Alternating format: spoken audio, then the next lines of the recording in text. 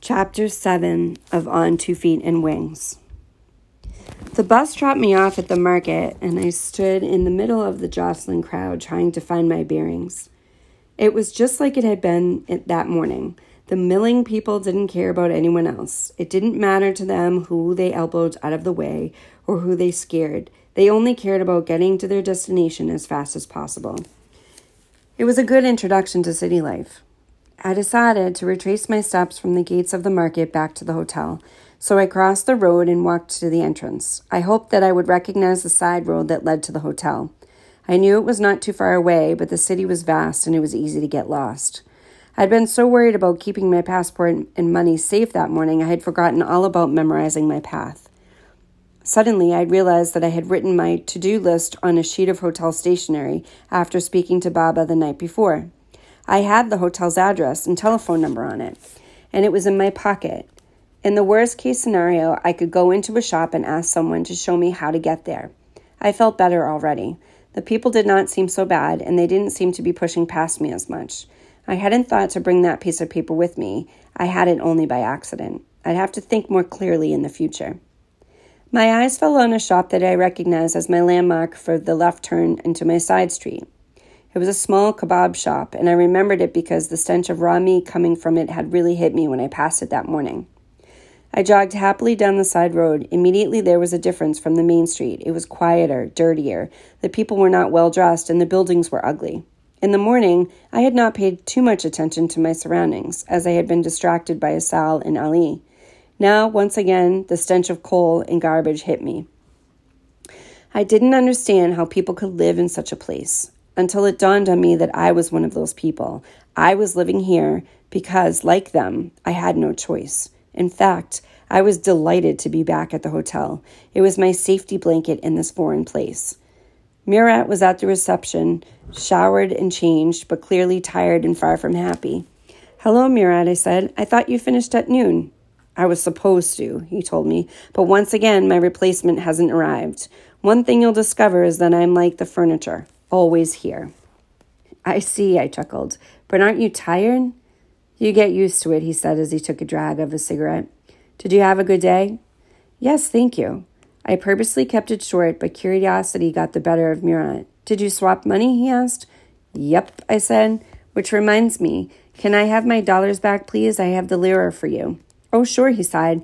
"Quite the clever one, aren't we now?" I laughed, happy that for once I was being accused of being smart.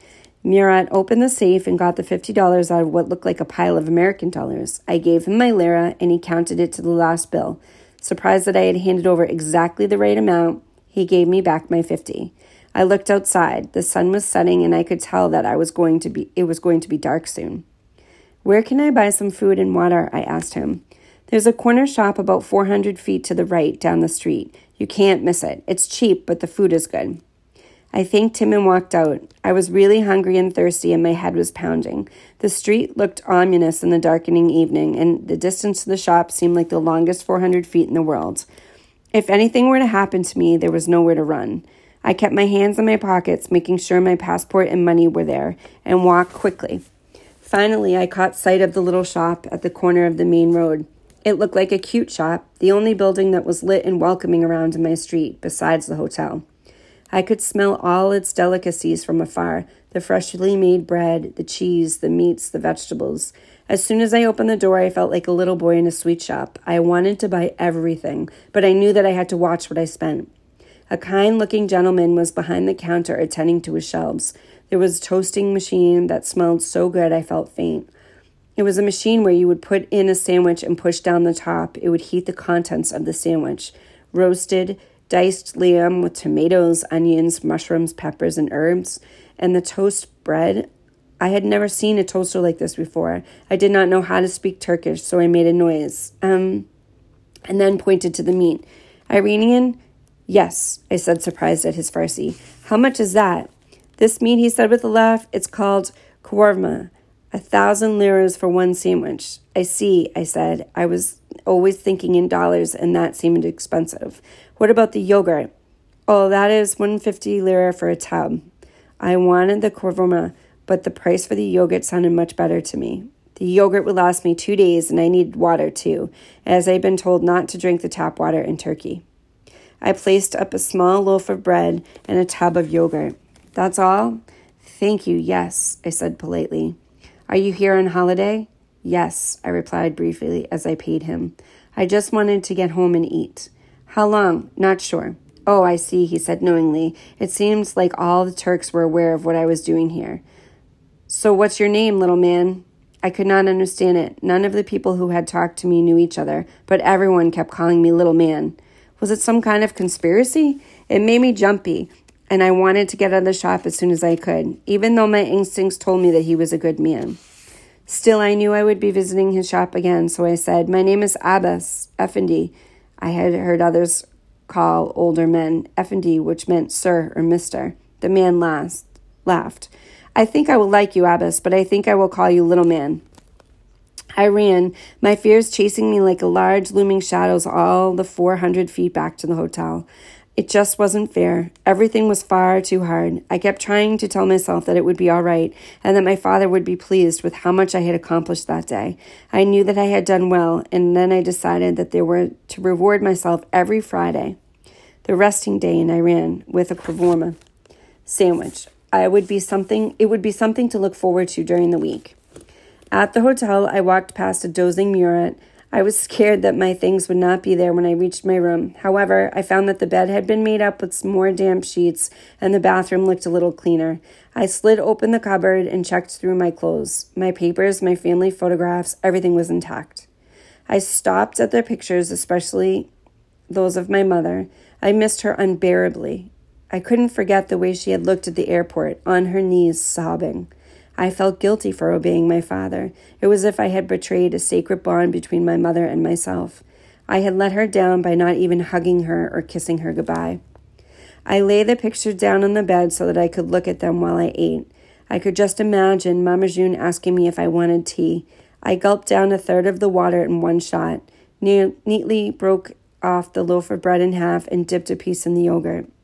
How good that tasted. I thought about how only a month ago I would have wrinkled my nose at such a measly offering. A month before, my biggest concern had been persuading Mama June to give me a snack. Things had certainly changed. Here I was living by myself, taking care of everything on my own. This was my first meal alone, and as before, the first was the hardest.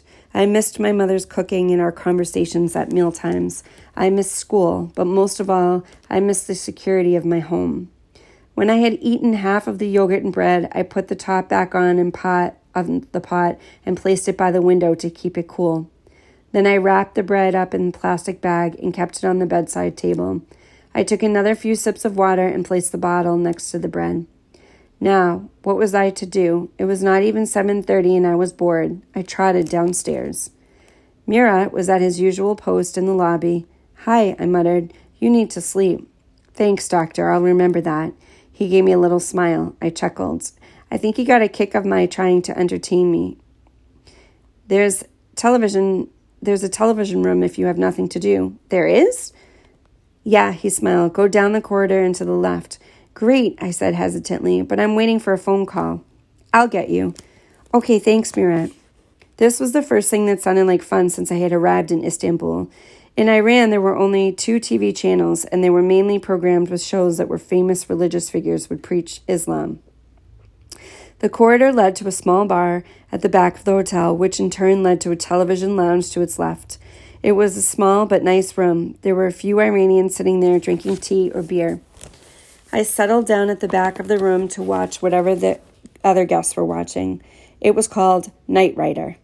What a show. It blew my mind. The hero in his spotty talking car would save the world against all odds and take on the baddies along the way. I loved it. All the Iranians were talking about it and how famous it was in the West. I could roughly make out what was going on. It was the car that excited me. It was amazing how it could see, talk, and help the hero in defeating the evil in the world. I sat there for a few hours. The programs were amazing. I had never seen an advertisement before either. I loved them too. I forgot about everything else. Suddenly, there was a little tap on my shoulder. Hello, you. It was Asal. I was quite happy to see her as everyone in the lounge had company except me. No one had said anything to me, and I had kept to myself. Hello, Asal. Nice to see you again. You're such a sweet little boy, she said, gently patting my cheek, which made me blush a little. Your mother taught you good manners. Yes, she did, I said quietly. So how did it go today, sweetheart? Oh, good, thanks, I said excitedly. I swapped $50 for a really good rate and then went to the consulate. I was excited that I had achieved all this, and in my excitement, I gave away a little more information than I should have. They told me about all the papers I need to get. My father is calling tonight, so I'll tell him what to send me. You are a clever boy, aren't you? I took that as a compliment and grinned back proudly. So what was your really good rate then? A deep voice asked. Ali had crept from behind the herd some of our conversation. I didn't want to say anything, but I was cornered. I thought I should tell the truth so I could find out if I had been swindled. 1,000 lira a dollar. 1,000, Asal squealed. No way, Ali said with an arrogant smile. He's lying. He walked off, not even bothering to listen to what I had to say. I didn't lie, Asal, I said angrily. I don't lie. I believe you, sweetheart. Why doesn't he like me? I asked. What have I done to offend him? Nothing, my darling, she muttered, looking embarrassed. He doesn't like anyone. Surely he likes you, I said. She looked at me in a way that suggested the opposite, but smiled through her sadness. Yes, sweetheart. She was not fooling anyone. It was obvious that she was unhappy. Do you want a glass of tea? Oh, no, thank you, I said. My budget was very important to me, and I knew I could not afford such luxuries. It's okay, sweetheart. I'll buy it for you. You don't have to do that, I said. I have money. I know you do, but I want to treat you.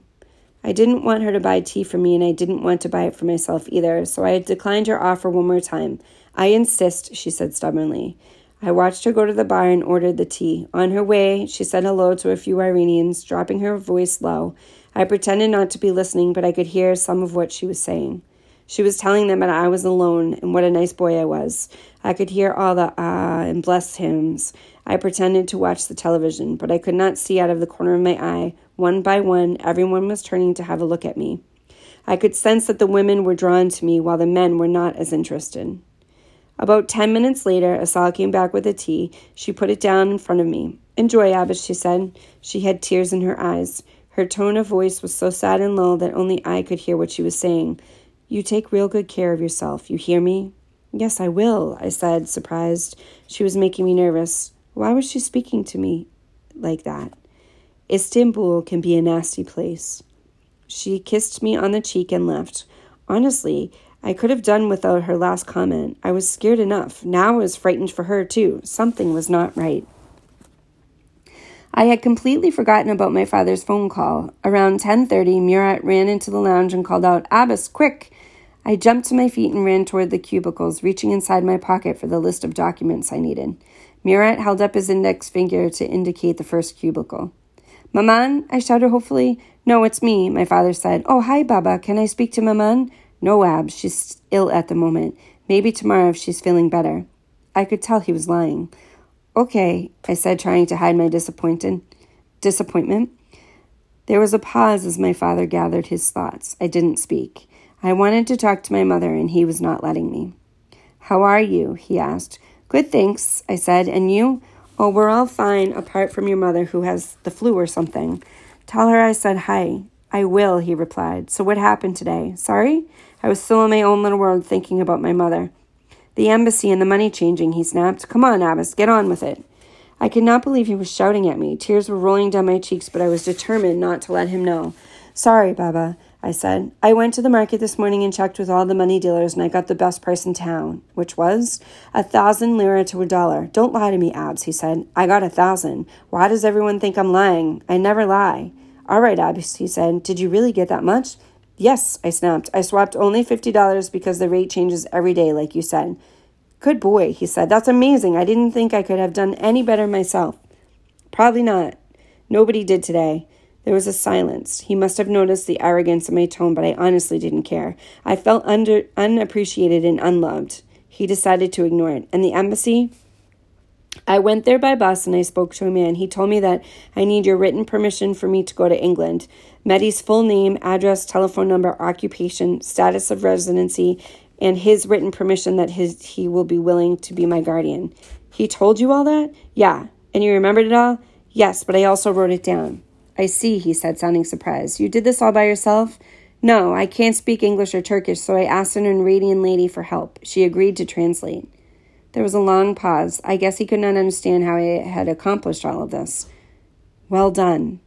I decided not to thank him. After that, all I got was a well done. So how are you? He went on. Good, I said. The hotel is great. The area is really nice in the day, and you're not spending too much money, are you?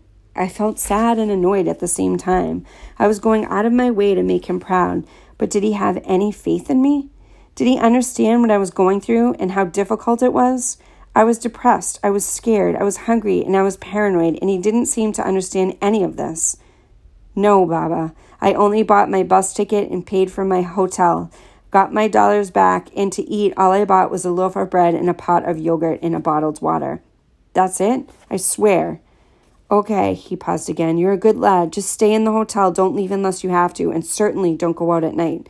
I will send you the documents as soon as I can, and I will call you the day after tomorrow at night. I can't call every day, Abs. It's very expensive. The papers will be with you soon, in about 7 to 10 days, I should think. That long? Yet another pause. Tension filled the line. I know, Abs. You're just going to have to be strong for me, all right? I will. You take care. The phone clicked. I couldn't believe it. I had thought my father would be proud of me, and then he would say, I wished that he had not called at all. I knew it must be hard for him and for my mother too, but at least they had each other.